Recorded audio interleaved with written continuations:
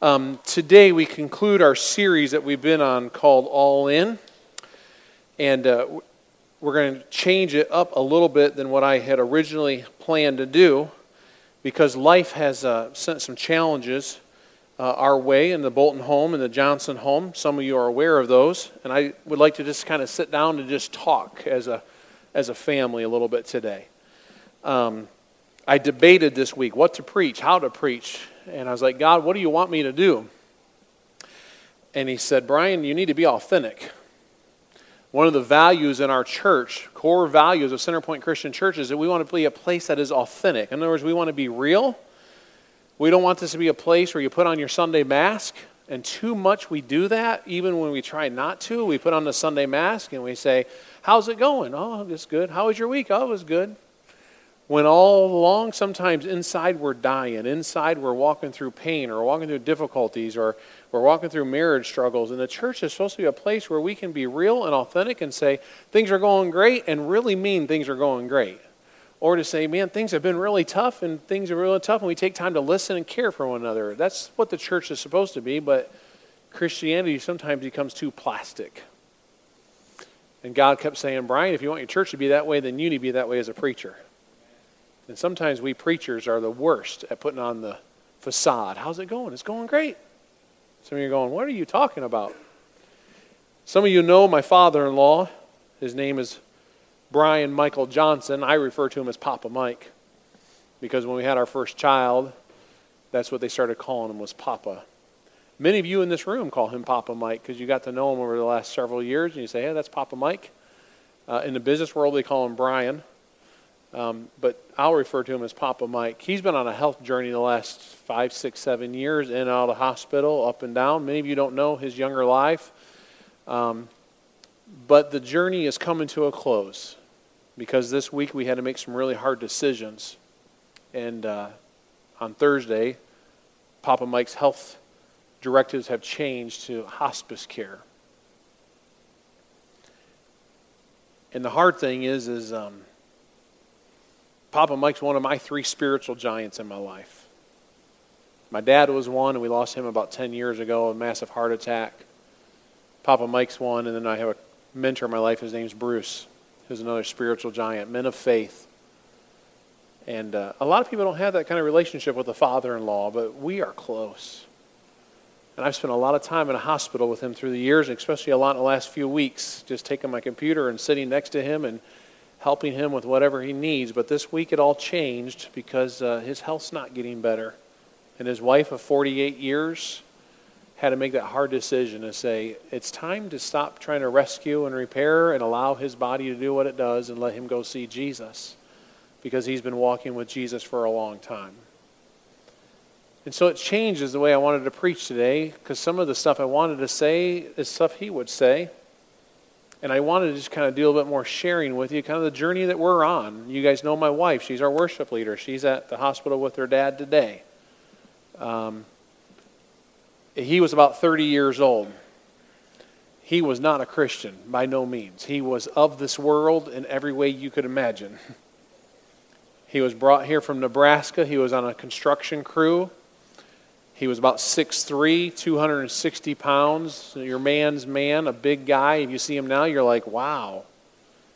Big, brawly hands, strong forearms, building churches of all places on a construction crew. Comes here to Kentucky to help build the Capital City Christian Church in Frankfort. Some of you are familiar with that. He's on that construction crew. That building that they originally built no longer stands. It was hit by a tornado some years later. But he was living in the world in every way you can, and he was on this construction crew, and a lady by the name of Dolores Campbell came up to him with a little red New Testament. She was a little bit older than him, much smaller than him, put it in his chest and said, big boy, you need to read this. He said, what do I need to read? She said, I want you to turn here, and she turned to this passage in the Bible, Romans chapter 3. And she had it underlined. In Romans chapter 3, verse 23, says, for all have sinned and fallen short of the glory of God. This lady looked at this 6'2" man that's 260 pounds who's living over the world and basically said to him, you're a sinner. and you need Jesus. She said, what I want you to do is I want you to take from there and I want you to go home tonight and I want you to follow the pages that I've highlighted here for you. And she had written in that Bible, after you read that, turn to this page. And after you read that, turn to this page. And she had all the scriptures underlined. And that began his journey to know the Lord on a construction crew building a church building. Let me tell you, church, we just started construction. Have you noticed? Did you all see on your way in? Dirt's moving. And we're going to love construction workers. It's one thing we haven't got into yet. We did it on this building. We love construction workers by caring for them and feeding them and praying for them and doing everything we can. And so we're going to be asking you, church, and I hope you'll step up and say, man, I want to be part of that. Because we'll have people helping do our construction that are just like Papa Mike who don't know the Lord. But that's where his journey began. He come to know the Lord in that construction phase, and his life was changed as he committed his life to Jesus, and he overcame some major addictions in his life and challenges in his life because of what Jesus did. And then he now has 3 daughters. Brianna, my wife, who's the oldest. Heather's the middle one. She's in ministry, and we're in ministry. And her daughter, Jody. And generations are changed because one man embraced Jesus and started walking in Jesus. And we've had many talks about ministry through the years. Some are great, some are disagreeable talks. Some very strong theological debates about you stand on that side and I stand on this side. But what has unified us for sure is that Jesus has come to seek and save those who are lost. And if you know Papa Mike, he would give you the shirt off of his back. He truly believed in what Jesus taught in Mark chapter 2. In Mark chapter 2, Jesus was being tested by some of the spiritual giants of the day, so to speak, and wondering why he's hanging out with certain crowds of people, kind of the low lifes, the people who are the sinners of the world. And Jesus says, and the scripture says in verse 16, when the teachers of the law who were Pharisees saw him eating with the sinners and tax collectors, they asked his disciples, why does he eat with tax collectors and sinners? And in verse 17 it says, on hearing this, Jesus said to them, it is not the healthy who need a doctor, but the sick. I have come not to call the righteous, but sinners. And so very clearly Jesus is telling them, listen, I have come to hang out with the ones who are sinners, the ones who are cheats and liars and stealers. Matter of fact, if Jesus came and landed on this earth and walked now, I don't think he would come to our church buildings. I don't think he would say, hey, Brian, I got to set an appointment. You're one of my preachers, man. I got to sit down and talk with you. He'd probably be at the bar. He'd be at the home of the prostitute. He'd be there where the marriages are falling apart. He'd be at the abortion clinics caring about the ladies who are thinking about an abortion and saying, I love you. He'd be at the places where addiction's being handled. He'd be finding those people. He'd be down the street hanging out with all those people and saying, hey, I've come for you. And I have seen that modeled so many times in my Papa Mike's life. So many times we go home to have dinner and somebody else shows up. We're like, who's this? Oh, I met them down here. Just recently, one of the nurses in a hospital who he befriended, who's living here from another country by herself, he befriended her, and he said, when I get home, you're coming to my house for dinner. And we showed up, and there's this young nurse, because he said, you need to come have dinner with my family, to share with her about Jesus. It didn't matter skin color, it didn't matter what race you're from, it didn't matter your sexual orientation, as his 2 neighbors who were homosexual men lived next to for over 10 years. Just loved him to death. Come on over, we're grilling. Come on in. Just had an open policy that Jesus came for the sinners, and that's what my job is to carry that message forward. Luke chapter 19, turn your Bibles there, was actually going to be my, my main passage of today, and so you can dig in it and study it more in your growth group. Luke chapter 19, though, let me just begin in verse 1. Jesus entered Jericho and was passing through. A man was there by the name of Zacchaeus. He was a chief tax collector and was wealthy. He wanted to see who Jesus was, but being a short man, he could not because of the crowd. So he ran ahead and climbed a sycamore fig tree to see him, since Jesus was coming that way. When Jesus reached the spot, he looked up and said to him, Zacchaeus, come down immediately. I must stay at your house today. So he came down, and at once he welcomed him gladly. All the people saw this and began to mutter, he has gone to be the guest of a sinner's house. But Zacchaeus stood up and said to the Lord, look, Lord, here and now I give half of my possessions to the poor, and if I have cheated anybody out of anything, I'll pay back 4 times the amount. Jesus said, today salvation has come to this house, because this man too is the son of Abraham. For the Son of Man came to seek and to save what was lost. There's the key verse. For the Son of Man came to seek and save those who are lost. A little background on this. Zacchaeus, being a tax collector, he would have been known as scum of the earth. He was a cheat. Someone would come in and he would know their tax is X number of dollars, and he would multiply that by 2 or 3 or 4. He would give the government what their share is, and he put the rest in his pocket and say, hey, the rest is for me. They don't know any difference. They don't understand tax codes. So if they owed $50, well, let's make it $200 and put that in his pocket. And tax collectors were not your friends. They were not the people who anybody wanted to hang around with. And Zacchaeus had a reputation of being one of those tax collectors that was ripping everybody off. And so he hears Jesus is coming to town, and he's short in stature, and so he's like, I can't see over the crowd, so what do? I climb up in a tree so I can see.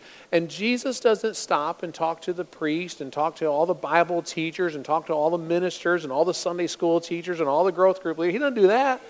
He stops and he sees Zacchaeus, and he says, Zacchaeus, get out of that tree.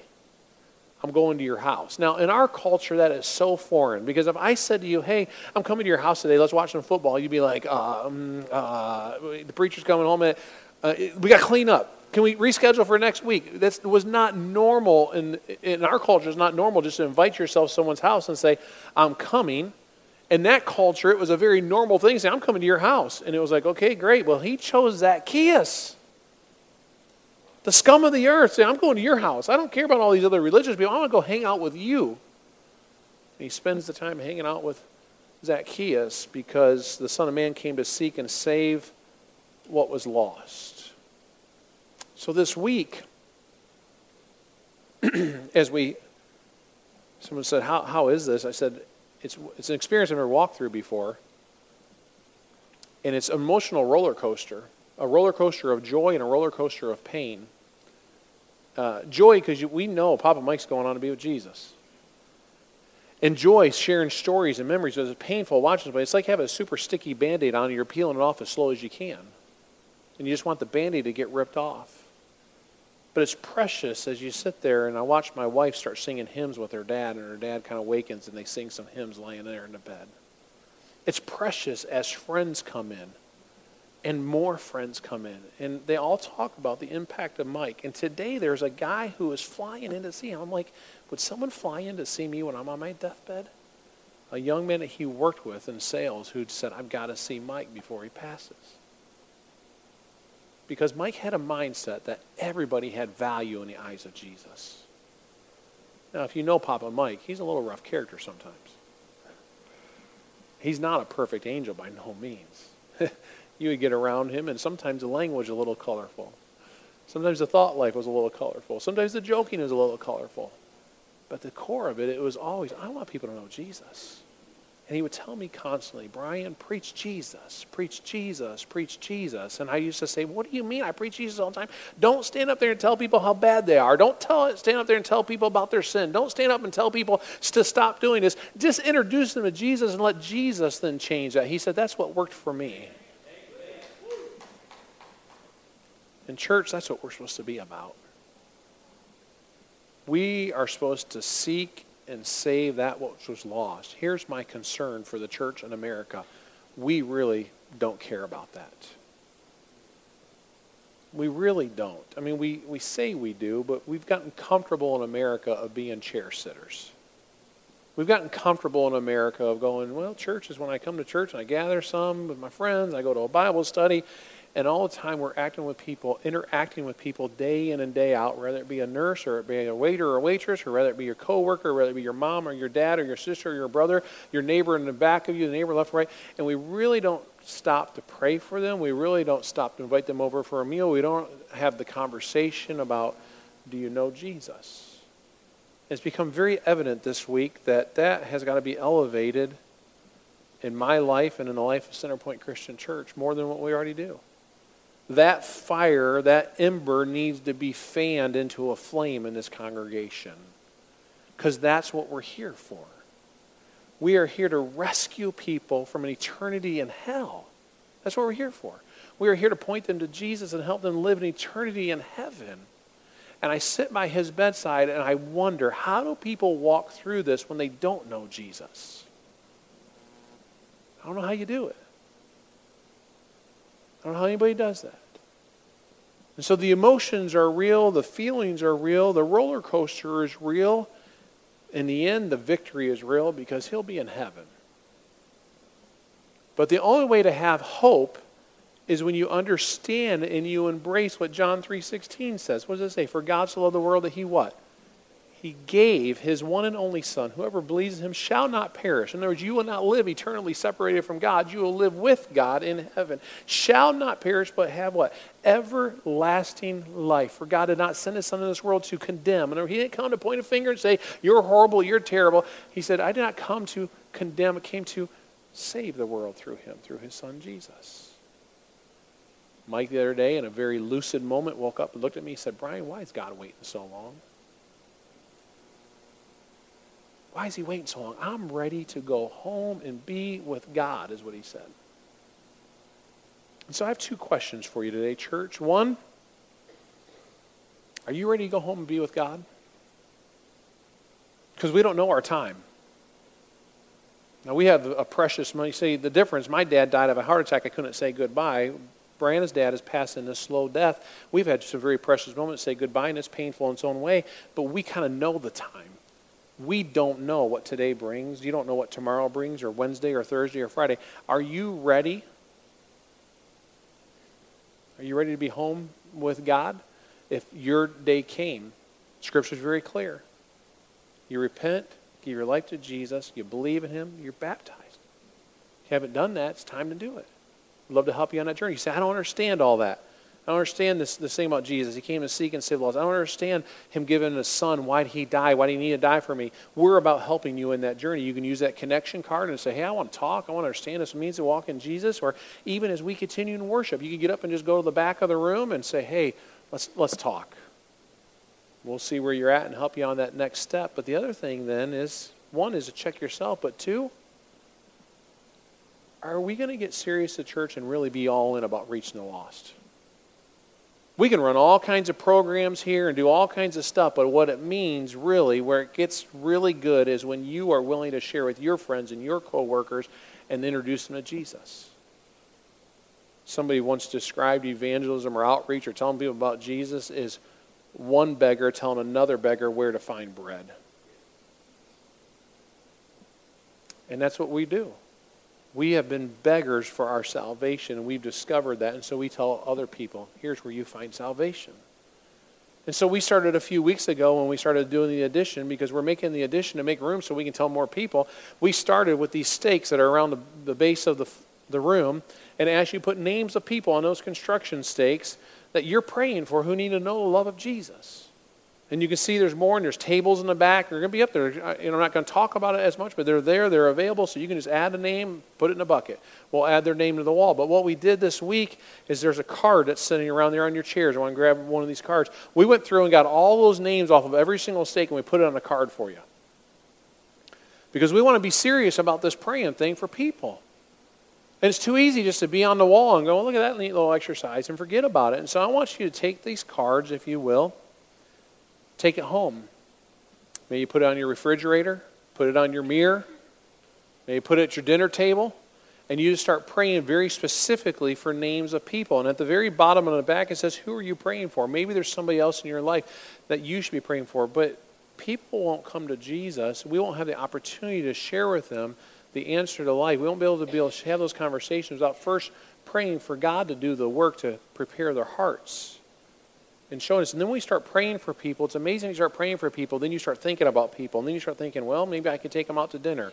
Maybe I could befriend them. Maybe I could do this with them, allowing God to work on their hearts so eventually the conversation about Jesus could come. And so I just ask you, church, are you serious about our role? The Lord's one that told us that it's our job to go into all the world to preach and to teach and to baptize. That's the church's job. It's our role to seek and save those who are lost. It's our role to help people who are sick, spiritually sick, seriously sick, that do not know the Lord, to help them come to know the Lord.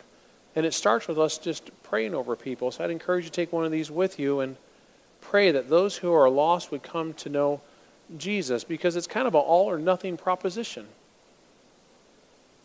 People can't have just one foot here and one foot there. It's all or nothing. You either choose Jesus or you don't choose Jesus. And we as a church cannot operate with one foot in the world and one foot in the kingdom work. It's got to be all or nothing. I'm 100% committed to kingdom work, or I'm not. And it changes the mindset and how you walk in this life. If you're a school teacher, you could think, well, I'm a school teacher and that's my life's work. Or you could say, no, my life's work is I'm a kingdom worker for God's kingdom, and I get to be a school teacher for my income. Do you understand the difference in the mindset? If you are a computer programmer, you could say, well, I'm a computer programmer and that's what I do. Or you could say, no, I'm a Christian, I'm a kingdom worker, and I get the blessing of being a computer programmer to make an income to pay for my expenses that are here on earth. Which mindset are we going to walk in?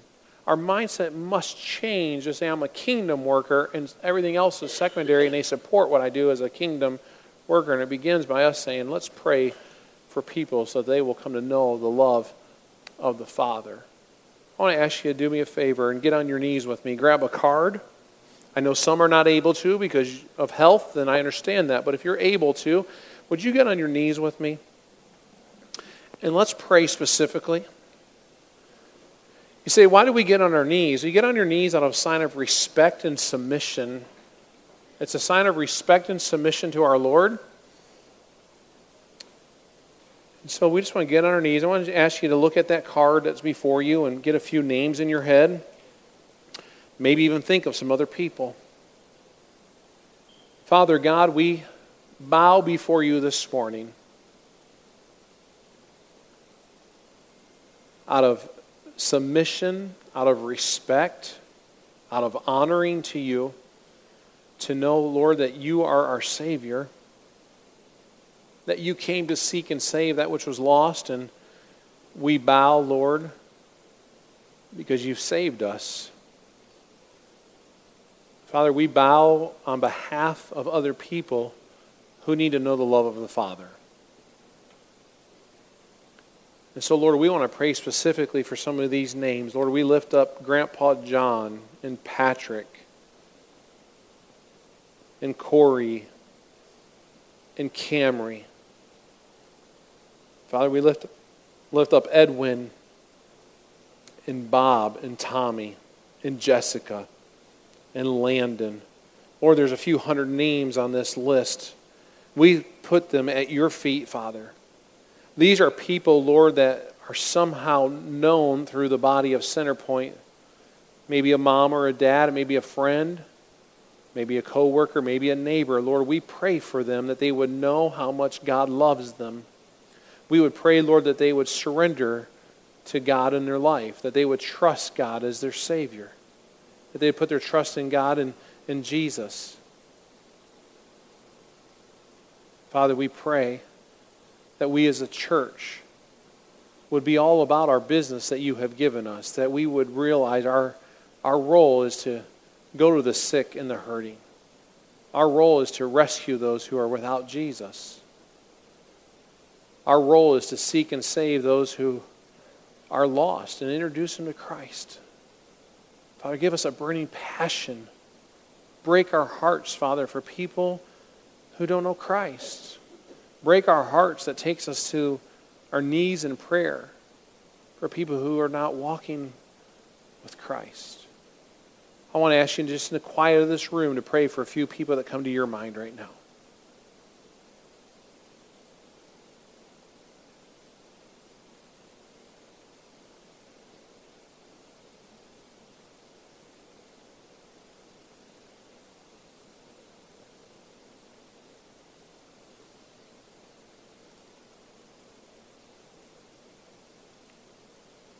Lord, quite possibly in this room there could be somebody that hasn't surrendered to the lordship of Jesus Christ. Today could be their day that they accept the message of salvation. I pray if that person is in this room, you would move in their heart and mind that when we move into our time of worship and communion, they'd be bold and move to the back of the room and say, today's my day. Or today's my day, at least begin the conversations and understand who Jesus is. I want to ask you to stand with me as we continue in our worship. Father, we honor you and we praise you. And Lord, we receive communion, and as we receive communion, we're reminded of the death, the burial, and the resurrection of Jesus. And Father, we say thank you. Thank you for Jesus, that you sacrificed your Son on a cross to rescue us from our sin and to make it possible for us to be in heaven, to have the hope of heaven. And so, Father, we honor you and we praise you during this time as we worship and as we receive this time of communion. We honor Jesus, our Savior. It's in his Son's name we pray. Amen.